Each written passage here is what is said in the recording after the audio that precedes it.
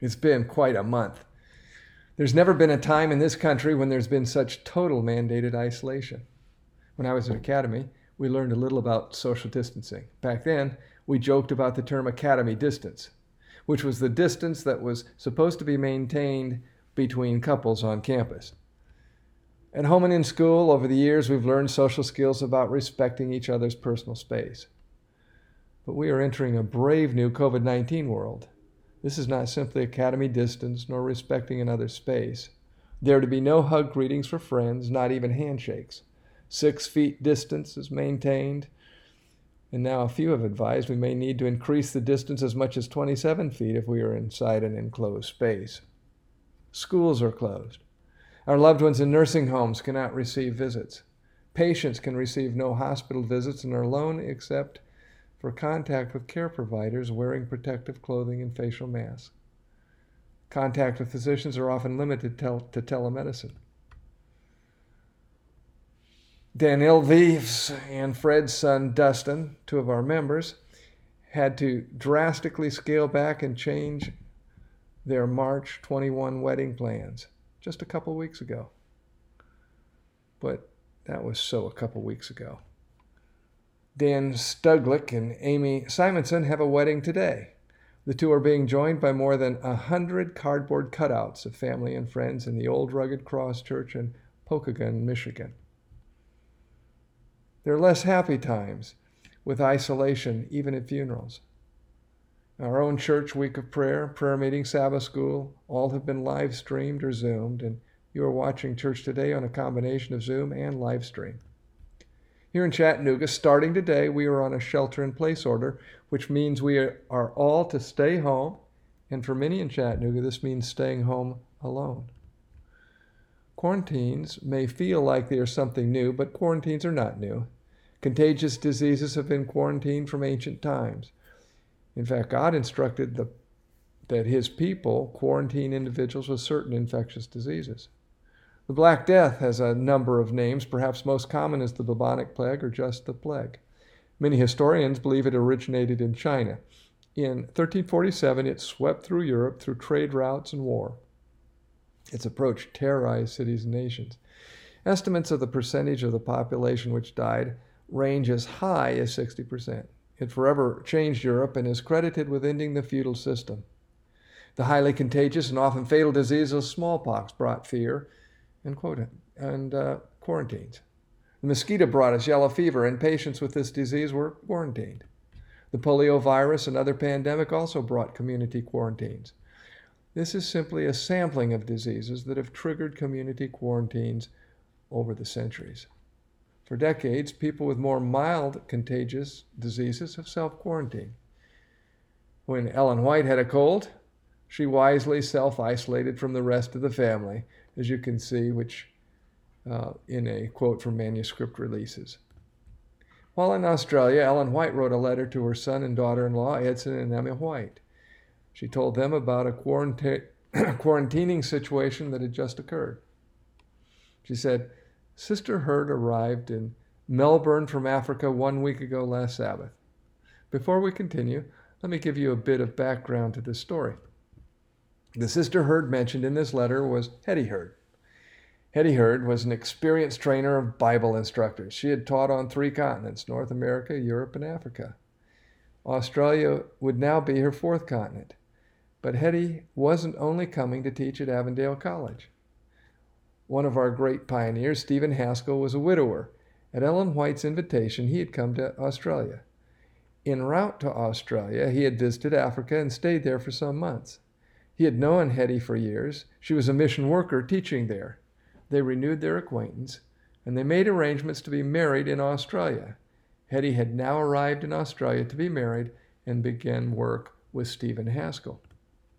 Probably a little excitedly, Hetty went off the boat to Brother Daniel's place. Brother Daniels was A.G. Daniels, who later became the longest-serving president of the General Conference we've had in our church history. Hetty was going to be temporarily staying with other workers in the Daniels home. But these plans came to a screeching halt. It was ascertained smallpox was on board the vessel they had been riding in. The Melbourne Health Department determined that one of the passengers or crew members on the boat transporting Hetty had the deadly and contagious disease of smallpox. Therefore, she with others was brought back to the boat and all were quarantined. Does that sound familiar? Quarantining is not something new. Disappointed, Ellen White added, "So we cannot see her. But communications have come from her by letter. In 1897, there were no phone calls, there was no FaceTime." Elder Daniels inquired of the proper ones if he could not see Miss Heard. The individual in charge of the quarantine replied that Daniels could see Hetty, but would also be immediately quarantined. The smallpox quarantine was 3 weeks, and Hetty simply had to wait. Ellen White continued, "Brother Haskell can get letters to her, but none from her. She has written she is in perfect health. It was frustrating that she was alone, though so close to friends." Of course it was frustrating. Man was not made to be alone. Dr. Stuart Gracian, New York University psychiatrist, studied over 200 inmates in prisons who were in prolonged solitary confinement. He found they became sensitive to noise. They developed distortions in perceptions with illusions and hallucinations. They had severe panic attacks. They experienced difficulties with thinking, concentration, and memory. But I thought the most impressive finding in Dr. Gracian's research was that even a few days of solitary confinement will predictably shift the electroencephalogram, the EEG pattern, toward an abnormal pattern characteristic of stupor and delirium. Bible-believing Christians are not surprised at these findings. This research simply documents scientifically an important truth found throughout the Word of God. But before we study God's Word, let's pray. Dear Father, as we study your Word today, I pray that your Holy Spirit will be here to guide all of our study, our minds, and that we can see Jesus and become like him. We thank you for hearing and answering this prayer in Christ's name. Amen. We will begin in Genesis 1, starting with verse 3. And God said, "Let there be light." And there was light. What did God do? He created light. Continuing with verse 4, and God saw the light that it was good. What did God do in this verse? He evaluated what he made. And what was God's evaluation of his creation? He pronounced it good. If we went through the chapter verse by verse, day by day, we would find this is a pattern of God's creation.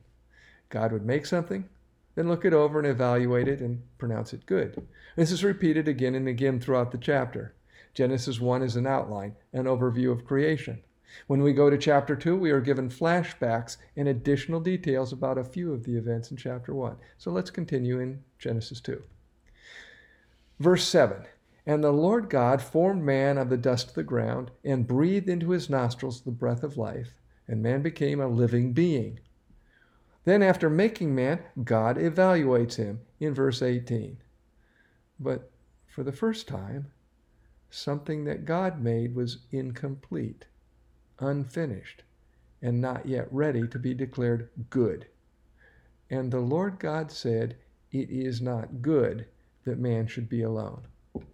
God did not simply create Adam to be alone on this earth. God made a family. He made a community. After creating Eve for Adam and placing the two together, God did not only say his creation of the sixth day was good, he said it was very good. Indeed it was. We find the social nature of man is not just mentioned in the opening stories of Scripture, but it is a theme throughout the Bible. An antonym of the word alone is together. Regardless of your preferred English Bible translation, the word together is used hundreds of times in the Bible. Notice what Paul tells us, not forsaking the assembling of ourselves together. The early church adopted the practice of getting together. And it is important not to discontinue this practice, as is the manner of some. Already within the ranks of those early believers, some were abandoning assembling together. They may have stopped for any number of reasons. Perhaps they stopped the practice because it was inconvenient. Or maybe they stopped it because there was something they didn't like about the service, or perhaps it was somebody they didn't like who attended. Or perhaps they stopped coming because it was unpopular. Or maybe they did it spasmodically, occasionally. Or maybe they didn't assemble because they were discouraged. Whatever the reason, this had become the manner, the custom of some, and they had stopped attending prayer meetings, Sabbath school, maybe even church. This becomes a vicious cycle because the less you assemble, the less you feel like assembling. Although they professed to be followers of Jesus, they did not follow his example. For his manner, his custom was, he went into the synagogue on the Sabbath day, Luke 4:16. The word synagogue is a Greek word for assembly. Jesus assembled with others for worship. God made us social creatures, and God designed worship to be a social activity. Leviticus 23:3, HCSB translation, work may be done for 6 days, but on the seventh day there must be a Sabbath of complete rest, a sacred assembly. You are not to do any work, for it is a Sabbath to the Lord wherever you live. Some people say, I will Sabbath rest by staying at home. Others say, I will get my Sabbath rest by going to the beach. And others insist they get their rest by going to the Bible and studying by themselves. But God says the way we have a complete rest is by having a sacred assembly. Nothing is to interfere with this assembly. Not work, not family, not friends. Wherever we live, and whenever we live, particularly at the end of time, for Paul continues by saying, and so much the more, as you see the day approaching, so much the more assemble. It's that much more important. And that's why we're assembling together on Zoom and live stream. We're social creatures, and a part of worship is to be social, and a part of social is to assemble and worship. But we skipped an important phrase in our verse, but exhorting one another.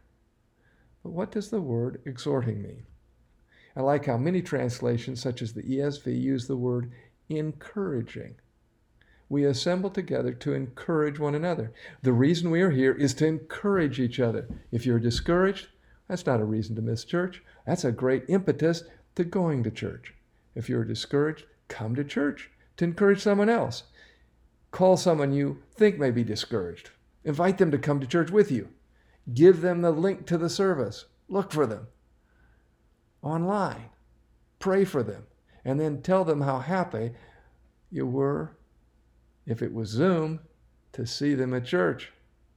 That will encourage you, just as it will encourage them. Christ Object Lessons 338 tells us, as followers of Christ, we should make our words such as to be a help and an encouragement to one another in the Christian life. As followers of Christ's example, we assemble on Sabbath. As followers of Christ's example, when we assemble, we want our words to help and encourage others in their Christian life. Far more than we do, the quotation continues, we need to speak of the precious chapters in our experience. Have you noticed how easy it is to tell others about our discouragements, problems, and difficulties? Unfortunately, these reports may bring us some sympathy, but they seldom bring us or others any encouragement. But when we share the precious experiences Christ has brought to us, we become encouraged, and our hearers become encouraged. We should speak of the mercy and loving kindness of God, of the matchless depths of the Savior's love. Our words should be words of praise and thanksgiving. If the mind and heart are full of the love of God, this will be revealed in the conversation. Jesus said in Luke 6:45, a good man out of the good treasure of his heart brings forth good. Do you want to know how to judge fruit? Let me read it again. Jesus tells us a good man out of the good treasure of his heart brings forth good. And an evil man out of the evil treasure of his heart brings forth evil. For out of the abundance of the heart, his mouth speaks. That's how you can judge fruit. If the mind and heart are full of the love of God, this will be revealed in the conversation. Often an evil man seeks to disguise his evil by hiding behind a pretense of Christianity. But our conversation reveals our true treasure, which we have in our heart. It will not be a difficult matter to impart that which enters into our spiritual life. Great thoughts, noble aspirations, clear perceptions of truth, unselfish purposes, yearnings for piety and holiness will bear fruit. What kind of fruit? They will bear fruit in words that reveal the character of the heart treasure. When Christ is thus revealed in our speech, it will have power in winning souls to Him. When Jesus is in the heart, good thoughts are in the mind, and good words come out of our mouths. This is the secret of attracting others to Jesus. Malachi 3:16 tells us, "Then those who feared the Lord spoke to one another." They didn't know it, but another was listening in on the conversation. The verse continues, "And the Lord listened and heard them." So a book of remembrance was written before Him for those who fear the Lord and who meditate on His name. Our words of encouragement to others are precious to God. He writes them down in His book of remembrance. 2,000 years ago, there was a crowd talking about Jesus. Jesus was listening to the conversation. Only one person's words got written in this book. I love how Desire of Ages describes the scene, giving us a glimpse into Christ's mind while He was hanging on the cross. For long hours of agony, reviling, and mockery have fallen upon the ears of Jesus. As He hangs upon the cross, there floats up to Him still the sound of jeers and curses. These words will go into a book, but not the book of remembrance. With longing heart, He has listened for some expression of faith from His disciples. He has heard only the mournful words, "We trusted that it had been He which should have redeemed Israel." How grateful then to the Savior was the utterance of faith and love from the dying thief. This got into that book of remembrance. That dying thief has only a short entry. God didn't wait for heaven to reveal the entry and publish it. And that short entry of the thief has given many a dying sinner hope to also trust Jesus. While the leading Jews deny Him, and even the disciples doubt His divinity, the poor thief upon the brink of eternity calls Jesus Lord. What does Jesus hear as we associate together? Our curses? Our doubts? Or does He hear expressions of our faith? Does He hear our expressions of gratitude and praise? We've looked at the importance of being together in worship, but there's also a joy in working together. Just as children don't enjoy being by themselves or working by themselves, we don't enjoy feeling like we are doing all the work by ourselves. Certainly Martha didn't. Luke tells us Martha was distracted with much serving, and she approached Him and said, "Lord, do you not care that my sister has left me to serve alone? Therefore, tell her to help me." God doesn't leave us to work alone in His cause. Paul says we are laborers together with God. And He stays working together with us to the very end. Lo, He said, "I'm with you always, even unto the end of the world." And God's people will be together to the end as well. Notice this interesting passage from early writings speaking about the beginning of the time of trouble. "I saw the saints leaving the cities and villages." And notice the next phrase, "associating together in companies and living in the most solitary places." Even at the end, in remote retreats, we'll be in groups. Now those in prison, even those placed in solitary confinement, will not be alone. Great Controversy tells us, though enemies may thrust them into prison, yet dungeon walls cannot cut off the communication between their souls and Christ. One who sees their every weakness, who is acquainted with every trial, is above all earthly powers. And angels will come to them in lonely cells, bringing light and peace from heaven. Bars cannot shut out angels. Bars cannot shut out Jesus.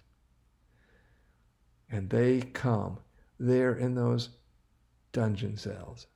The prison will be as a palace, for the rich in faith dwell there. They're rich in faith.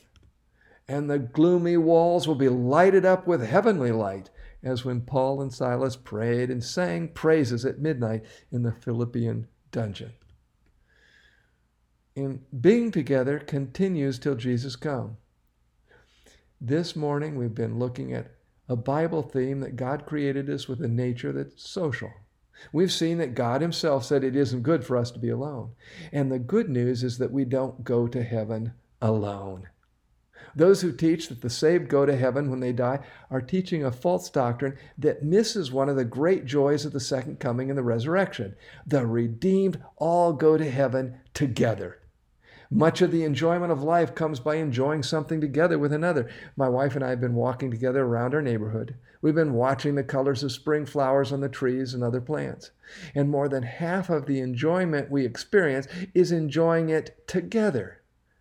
The saved experience the same wonder and surprise as they come up from the grave or are translated alive at the second coming. The Bible makes this clear. 1 Thessalonians 4:16, then we which are alive and remain shall be caught up together with them in the clouds to meet the Lord in the air. And so shall we ever be with the Lord. In the great faith chapter, Paul says that the great heroes of faith don't go to heaven in advance of us. God having provided some better thing for us, that they without us should not be made perfect. Hebrews 11:40. We are designed to do things together. We will experience the deliverance from sin and death together. We will thrill at the amazing experiences of traveling together from earth to heaven. We will marvel at the sounds and sights of the New Jerusalem together. We'll enjoy the delicate perfumes of the flowers, the delicious tastes of the fruit, and we'll be doing this together with our friends. And being together doesn't stop when Jesus comes and we first get to heaven. We won't be in heaven alone. We will be there with our friends, the friends that brought us to Jesus, the friends we brought to Jesus. And every saint is given a crown. Look at the description of these crowns. Some of them had very bright crowns, others not so bright. Some crowns appeared heavy with stars, while others had but few. The song that asks the question, will there be any stars in my crown, is answered. Everyone in heaven has not just one, but at least a few stars in their crown. If we refuse to be friends with God's people here, we should not think we will be there. For fellowship with friends in heaven is just a continuation of the friendships of heavenly-minded friends on this earth. Letter 12, 1893 says, one or two must not think that they can be prospered by keeping aloof from their brethren and think they can go to heaven alone. Heaven is a social place. Notice this description from Education, page 306.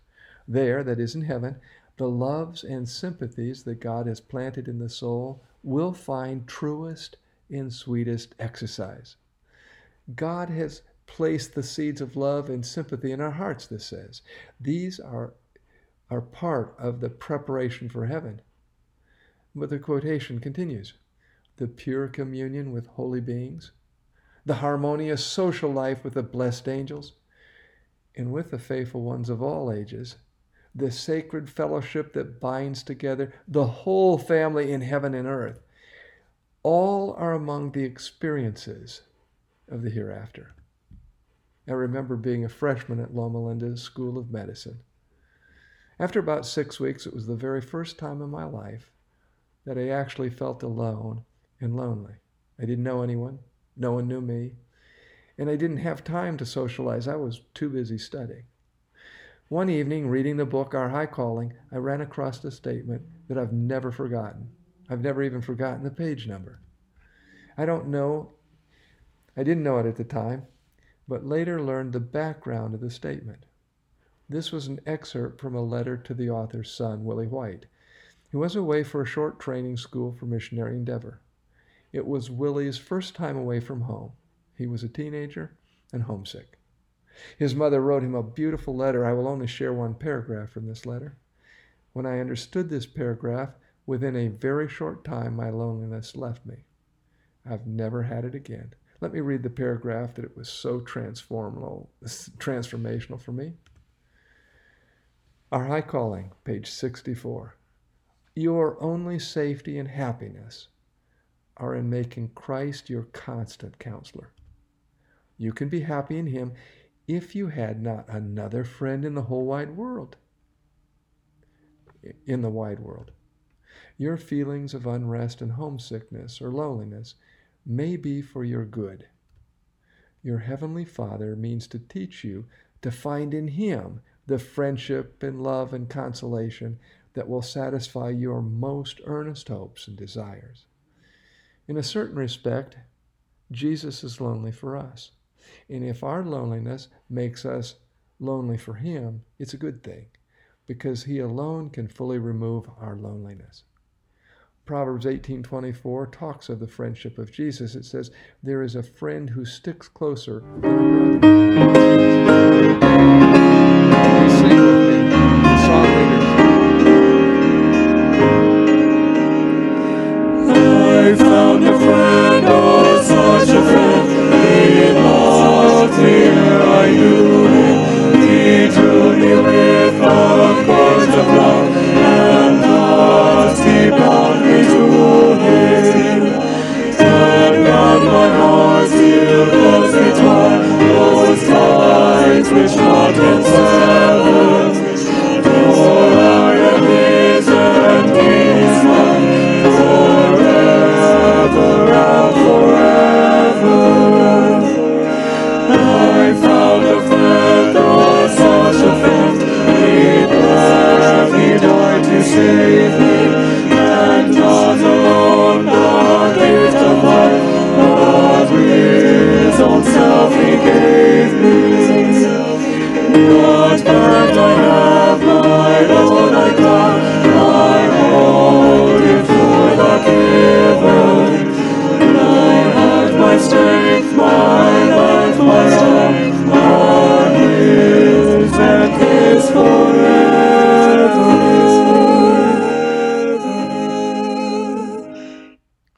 Have you found that friend? The Apostle John did. He was a prisoner, banished to Patmos. Acts of the Apostles tells us Patmos, a barren rocky island in the Aegean Sea, had been chosen by the Roman government as a place of banishment for criminals. But to the servant of God, this gloomy abode became the gate of heaven. How could a gloomy, lonely abode become a gate of heaven? It continues, here, shut away from the busy scenes of life and from the active labors of former years, he had the companionship of God and Christ and the heavenly angels, and from them he received instruction for the church for all future time. God created our minds for companionship with angels. Notice this Christ Object Lessons, page 200. The mind that God created for the companionship of angels, that's the human mind. And we can have angelic companionship begin now. When Christ was on earth, he was lonely.